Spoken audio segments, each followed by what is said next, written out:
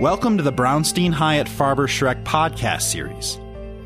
Following the 2016 elections, there are many unanswered questions about what issues will dominate the agenda for our new president and Congress. In an 8-part series, Brownstein, Hyatt, Farber, Schreck's Washington, D.C. policy professionals and attorneys discuss their perspectives on the biggest issues facing the next administration. Brownstein's strategic advisors Barry Jackson and former Senator Mark Begich moderate bipartisan discussions on the first 100 days of Trump's presidency, as well as pressing issues like immigration, healthcare, financial services, tax and trade, education, infrastructure, and marijuana policy. In this episode, Policy Director Judy Black, Senior Policy Advisor Douglas Maguire, and Policy Advisor Laura Johnson discuss how we can expect the appointment of Betsy DeVos to impact pre-K, K-12, and higher education policy under the new administration, and what could be on the agenda for a unified Republican administration. This is Mark Begich. I've served in the U.S. Senate from Alaska for 6 years, been a mayor of Anchorage, Alaska, been on the local city council, and also in the business world for many years. So I joined the Brownstein firm almost 2 years ago, and it's been a pleasure. And the topics that we cover are enormous, so I'm just glad to be here to be able to have a conversation with so many talented folks. Well, thanks, Mark. I'm Barry Jackson, and along with Mark, I serve as co-chair of the strategic practice here at Brownstein. I'm one of only 2 people that have served as chief of staff to the Speaker of the House and senior staff to the President of the United States. And along with my colleague here, Mark, I think we can provide you a pretty interesting back and forth about the role of the Congress and the role of the White House as a new administration and a new Congress takes place. So let's dive in. We're joined today with Doug Maguire, Judy Black, and Laura Johnson to talk about education policy. Doug Maguire brings over 20 years of experience providing investment advisory services, risk mitigation strategies, international government affairs support, and strategic philanthropy guidance for corporations, private equity firms, international aid agencies. Doug, there's a long list here. NGOs, when do we get to universities? I know. NGOs, foundations, universities operating in emerging markets. Prior to joining Brownstein, Doug was a senior advisor to USAID, World Bank, DFAT, and DFID funded projects across the globe. Judy Black is policy director in the Brownstein's Government Relations Department. Prior to Brownstein, Judy served in the White House from 1987 to 1989, where she was special assistant to President Reagan for intergovernment affairs. In that capacity, she was the liaison to the nation's governors and other statewide elected officials. She's recognized as one of the premier Republican lobbyists in Washington, D.C. Laura Johnson, policy advisor at Brownstein, supports the firm's government relations department by actively engaging with clients on identifying and executing their legislative priorities. Her work focuses primarily on early and secondary education, healthcare, and labor issues. Thank you for all joining us. We have at Brownstein a great team that deals with education, and I just read a long resume for all of you. So thank you for joining us. So here we are, new Congress. The Senate a little tighter, but still Republican-controlled, a new president, and new kind of whole process that's going to be in front of us and how legislation might be moving or not. But maybe we can start with first, he's appointed or nominated a Secretary of Education, Betsy DeVos, and has a lot of ideas and has some experience and in her own life on education.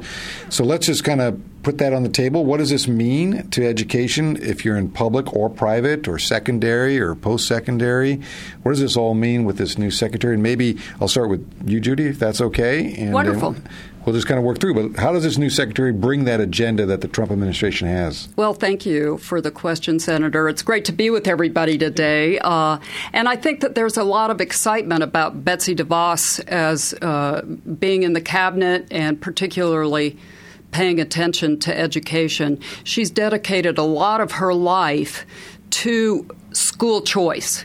And it's her aspiration to try to have every child in this country have access to the highest levels of education that they can, but also to have access to choice through a variety of methods. So there's a lot of excitement about having her. She's got a great business acumen. She brings so much to the table, and I think people are going to be pleasantly surprised with her depth of knowledge in the education field. Doug, I know you work with a lot of universities and college campuses, and how the nominee for secretary has a lot of focus in the school choice, K through 12. So what do you think, the agenda will be there? I know the President-elect's talked about a lot of workforce development and career education. How does this all fit in? Well, I think Betsy has made it clear that in terms of preparing kids for school, so a lot of the universities that we work with, some of the bigger issues are around getting students through school, making sure they actually graduate. And so more and more you have universities like University of Utah focusing on the K through 12 to make sure that they're better prepared coming in. So the fact that she's going to attack some of the bigger problems is a plus. Her overall approach, which seems to be on less regulation, and that's definitely the Trump approach. Also something that a lot of universities and the university associations are applauding. There's a number of different regulations around Title IX that have probably sparked the most concern, where Trump has said that he's going to be knocking back some of those regulations and enforcements. On the other hand, you have a lot of the universities coming forward and saying that no matter what the federal regulations are on some of those key issues of civil rights, they're going to continue to advocate. I think that one of the areas that's unknown is how much money and funding will be available or going into R&D. So it's not so much what the Department of Education is going to be focused on as much as within DOD spending, within DOE spending, within National Science Foundation, where will the Trump administration make its investments? Will it cut back? Because so much of the essential research and development done at universities is funded through other agencies. Let me ask Laura a quick question. We have, and you engage with a lot of the clients that come to Brownstein and on education. How do you now present to them some of the opportunities? Because that's how we like to look at these things. They're not problems or challenges, they're opportunities. So what's kind of the message you give to clients that come to you and say, well, what's this mean to us? Right. Well, and I think Doug hit on a very important point that there will, probably be, a very explicit emphasis on cutting through some of the red tape at the Department of Education. That's something that Senate Help Chairman Lamar Alexander has said that's very important to him, especially as they begin to look at. And our clients will like that, right? Yes. Less red tape is good. Easier, regulatory process. Senate Help Chairman Lamar Alexander has said, that he's looking forward to working with Betsy DeVos if she's confirmed to reauthorize the Higher Education Act, which will be, a key legislative priority next year. And I think, some of the things that could be on the table, we can look back and see at this past Congress at a bill that was put forth by Senator Richard Burr from North Carolina that was based off of a bipartisan report that the American Council on Education did in conjunction with Senator Burr and Alexander, Senator Bennett, and Senator Mikulski, which rolled back a lot of the regulations that they saw that the Department of Education was promulgating that they saw as being overstepping the authority of the agency, such as the gainful employment regulations for for-profit colleges, as well as some of the teacher prep regulations. While I don't think the incoming Trump administration has elucidated a very clear agenda on what their education department will aim to do, I think that one of the things that we saw immediately after the election was a spike in the for-profit colleges stocks. So I think that they see this incoming administration as very friendly to their industry, whereas the Obama administration was not. Another thing I think too is that I think you'll see the look at getting power back to the states for decisions on K-12 education. I think that we will see a lessening of federal bureaucracy oversight and so more. Judy, let me pick up on that, because your years in the White House, you did intergovernmental affairs, you worked with the governors. Yes. And the classic tension in education policy is it a federal issue, a state issue? That's right. We now have a governor in a very powerful position as vice president. We think about our home state for Brownstein, Colorado, where Governor Hickenlooper has introduced a really creative program on apprenticeships. And you think about Betsy doing charter schools. Talk to me a little bit about what's the role the governors are going to play with this administration, and what are the governors going to be pushing for education policy? Well, I think that is really at the heart of where they'll be driving things, actually, Barry, and that is to return more of the authority to the states, to the localities, as opposed to top-down test scores, nationally driven test scores. We see spending all over the map, from $20,000 a pupil in a state like New York to an average of $12,000 a pupil across the country. I think these governors are going to come in and say, let me have more authority over the spending in the school systems so that we know what we're needing in our state, and it might be different in a rural state, and so I think it's good news for the Governors Association. I think that they will try to take a heavy hand in this.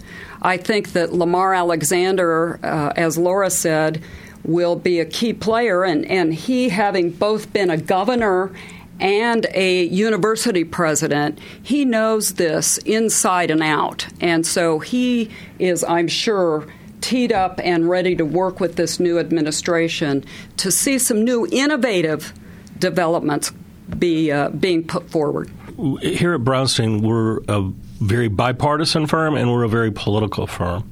And one of the things I think probably surprised everybody was that both Donald Trump and Hillary Clinton talked about college loan forgiveness. So I throw that up there as a jump ball. Maybe, Doug, if you want to take it, how do you think Congress is going to deal with this, both in a practical sense of how do you administer something like that, and in the larger context of a budget where we're probably going to be looking at close to $1 trillion deficits? Barry, I'll jump in on both your comment about the state-level innovative programs and the loan forgiveness, because I think they're tied to the overall question of the value and utility of higher education. So one thing that I hope that Donald Trump continues are some of the innovations at Department of Education and Department of Energy, where they have new programs that are 2-year and 3-year programs backed by Pell Grants.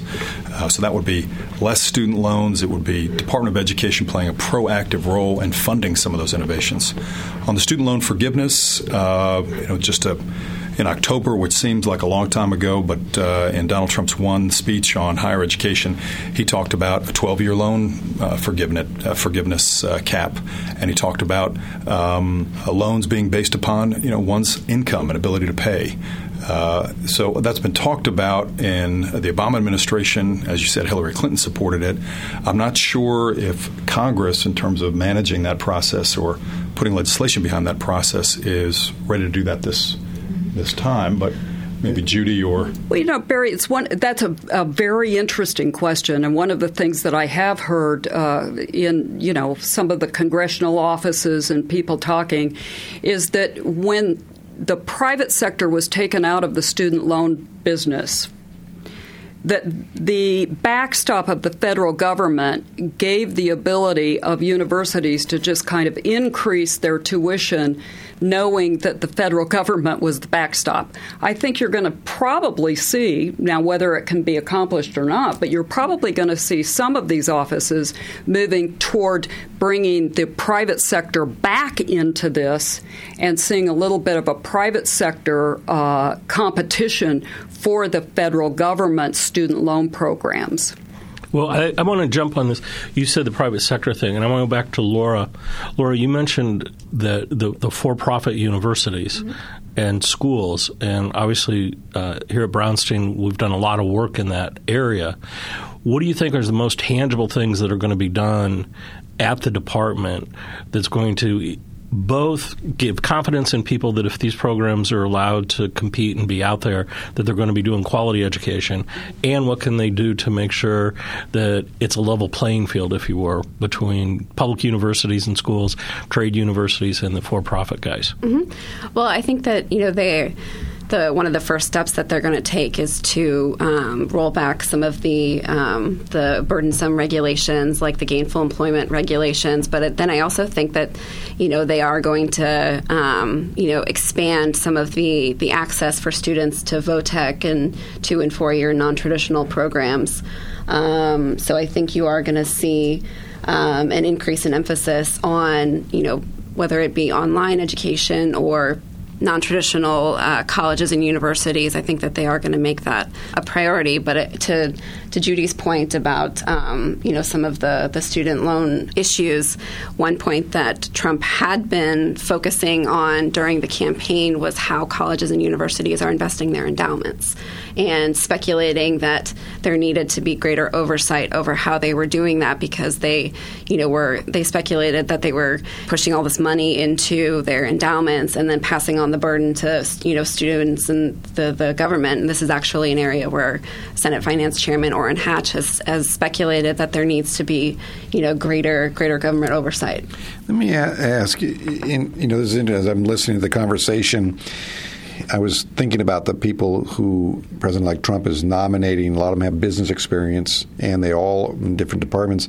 Do you think, and Doug, you kind of mentioned it, and I got a two-parter here. The first is, do you think there'll be more work between the different agencies kind of working together in the issue of education? Because what I know as someone who's been in business people know exactly what they need in the sense of educated workforce, who they're going to be. They think ahead 5-10 years out. This is kind of where we're trending. Education kind of moves slowly. They don't respond as quick. Do you think there'll be more collaboration between the different agencies, because they're all kind of in this business world, so they understand if you don't have a highly educated workforce or a flexible workforce that has the education capacity, they're not going to fill these jobs that they want to do, maybe the Commerce Department, Energy Department. Do you think there would be any of that going on?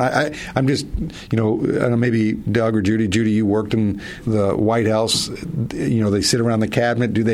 Is this something that might happen that might give some hope to folks to say, education's kind of finally moving a little more fast? I don't know if they can move as fast as business, but they're at least trending the right way. Is that a possibility? Because there's a lot of similarities between the cabinet people, that they have these experiences that are business oriented. Just in the for-profit sector, and then I'll let Doug chime in, but sure. In the for-profit sector, we just had a hearing last week in the Armed Services Committee because Chairman John McCain was very, very concerned that an interagency task force that actually has been operating the last couple of years was actually coming down with rules and regs that were, in essence, squeezing the for-profit out. And he wanted to, because a lot of the military are the people that are using these for-profit universities. If you're on a ship overseas, you're deployed overseas, but you're trying to better yourself, you can't wait until you can go full-time into a university. And so these for-profits give a lot of advantages. Thousands and thousands of our military are actually doing it. On the other side, there were some businesses that were a bit abusive, and so these interagency task force were set up to watch over those. I think what we're going to see is probably, based on that hearing and then some discussions that some of those, by the way, every single senator of the Armed Services Committee showed up and participated in that hearing. So there was a high degree of interest in that. And I think what you will see is some continued oversight to make sure the bad actors don't get away with taking monies, from these individuals, and yet continue allowing these kinds of companies to provide those educational resources. So I think there's definitely going to be a play for interagency that have to overlap with each other on these things, like the Department of Defense, the Department of Education, et cetera. But I don't think you're going to see an atmosphere of trying to take it all into a government-run operation. You're going to see, let's do it in a business sense, but with controls so that people get the value for their money spent. And I'll pick up on that and say one of our clients, Arizona State University, invests a tremendous amount in building an ecosystem of for-profit college partners and technology partners. So they have over 450 different technology and for-profit innovative companies that we don't really hear about. We do hear about some of the bad actors. They get a lot of the press. But as Barry's original question asked, there's a tremendous amount of opportunity for the 2-year voc tech. To your point about businesses knowing what they need, you have more and more at the state level programs where the Intel corporations or others are working with universities to design 2-year programs that are dedicated just to the job training they need. So it's our hope, and we'll certainly be advocating at the Department of Education for less regulation on those parts of the private sector that are coming up with these solutions to meet workforce needs. Okay, one last question here. We're about right out of time. Doug, you brought up this issue of the technology kind of side of this. One of the issues during the campaign was curriculum. And we've not talked about Common Core, nor have we explicitly talked about are we educating kids to the right workforce in STEM education. So when do you want to take that real briefly as we wrap up? Laura? You can definitely predict that a Betsy DeVos-run Department of Education is not going to be in favor of Common Core. But I think, it's yet to be seen, how overly prescriptive they're going to be on issues like STEM education. I think, Trump has said that he wants to expand, STEM education to ensure that we've got a competitive workforce, but I think it's yet to be seen how that manifests itself in policy. I know we're out of time, but I have just one quick last comment or question maybe that do you think, and it maybe is the time might be ripe, starting with Judy, you had mentioned at the very beginning, and Barry in regards to governors, do you think there's more potential for just kind of block granting this out to states and say, deal with it? It seems like that seems to be a potential with this administration greater than probably in the past. Is that a fair statement? I think that's a fair statement. And I think that many members on the Hill would be in support of that as well. Some will not be because they like the federal government control and oversight. But I think that will definitely be a piece of the debate. And I have to say on a personal note that I believe that this is one of the most important issues that we'll be facing as a nation. I get excited in working with groups like Arizona State University, which is now the largest university in the country, who wants to educate their students to the highest levels. And I have to say, on a real personal note, my degree is in teaching. My whole family are teachers. My father in post-secondary and my mother in high school education. My brother, sister, all of us were teachers. And it's because we want high level of education opportunities for all kids. And so I think these are some of the most important issues we face, and it's going to be one of the most interesting discussions that we face. And every university, school, state, city has a role to play as we move forward through this debate. Judy, Doug, Laura, thank you very much for joining us, talking about a very interesting subject matter, education, which I think that we could have gone on for a long time because it is the core of what we do in growing an economy. So thank you very much for being here. Thank you for listening to the Brownstein Hyatt Farber Schreck podcast series. Visit www.bhfs.com for more information.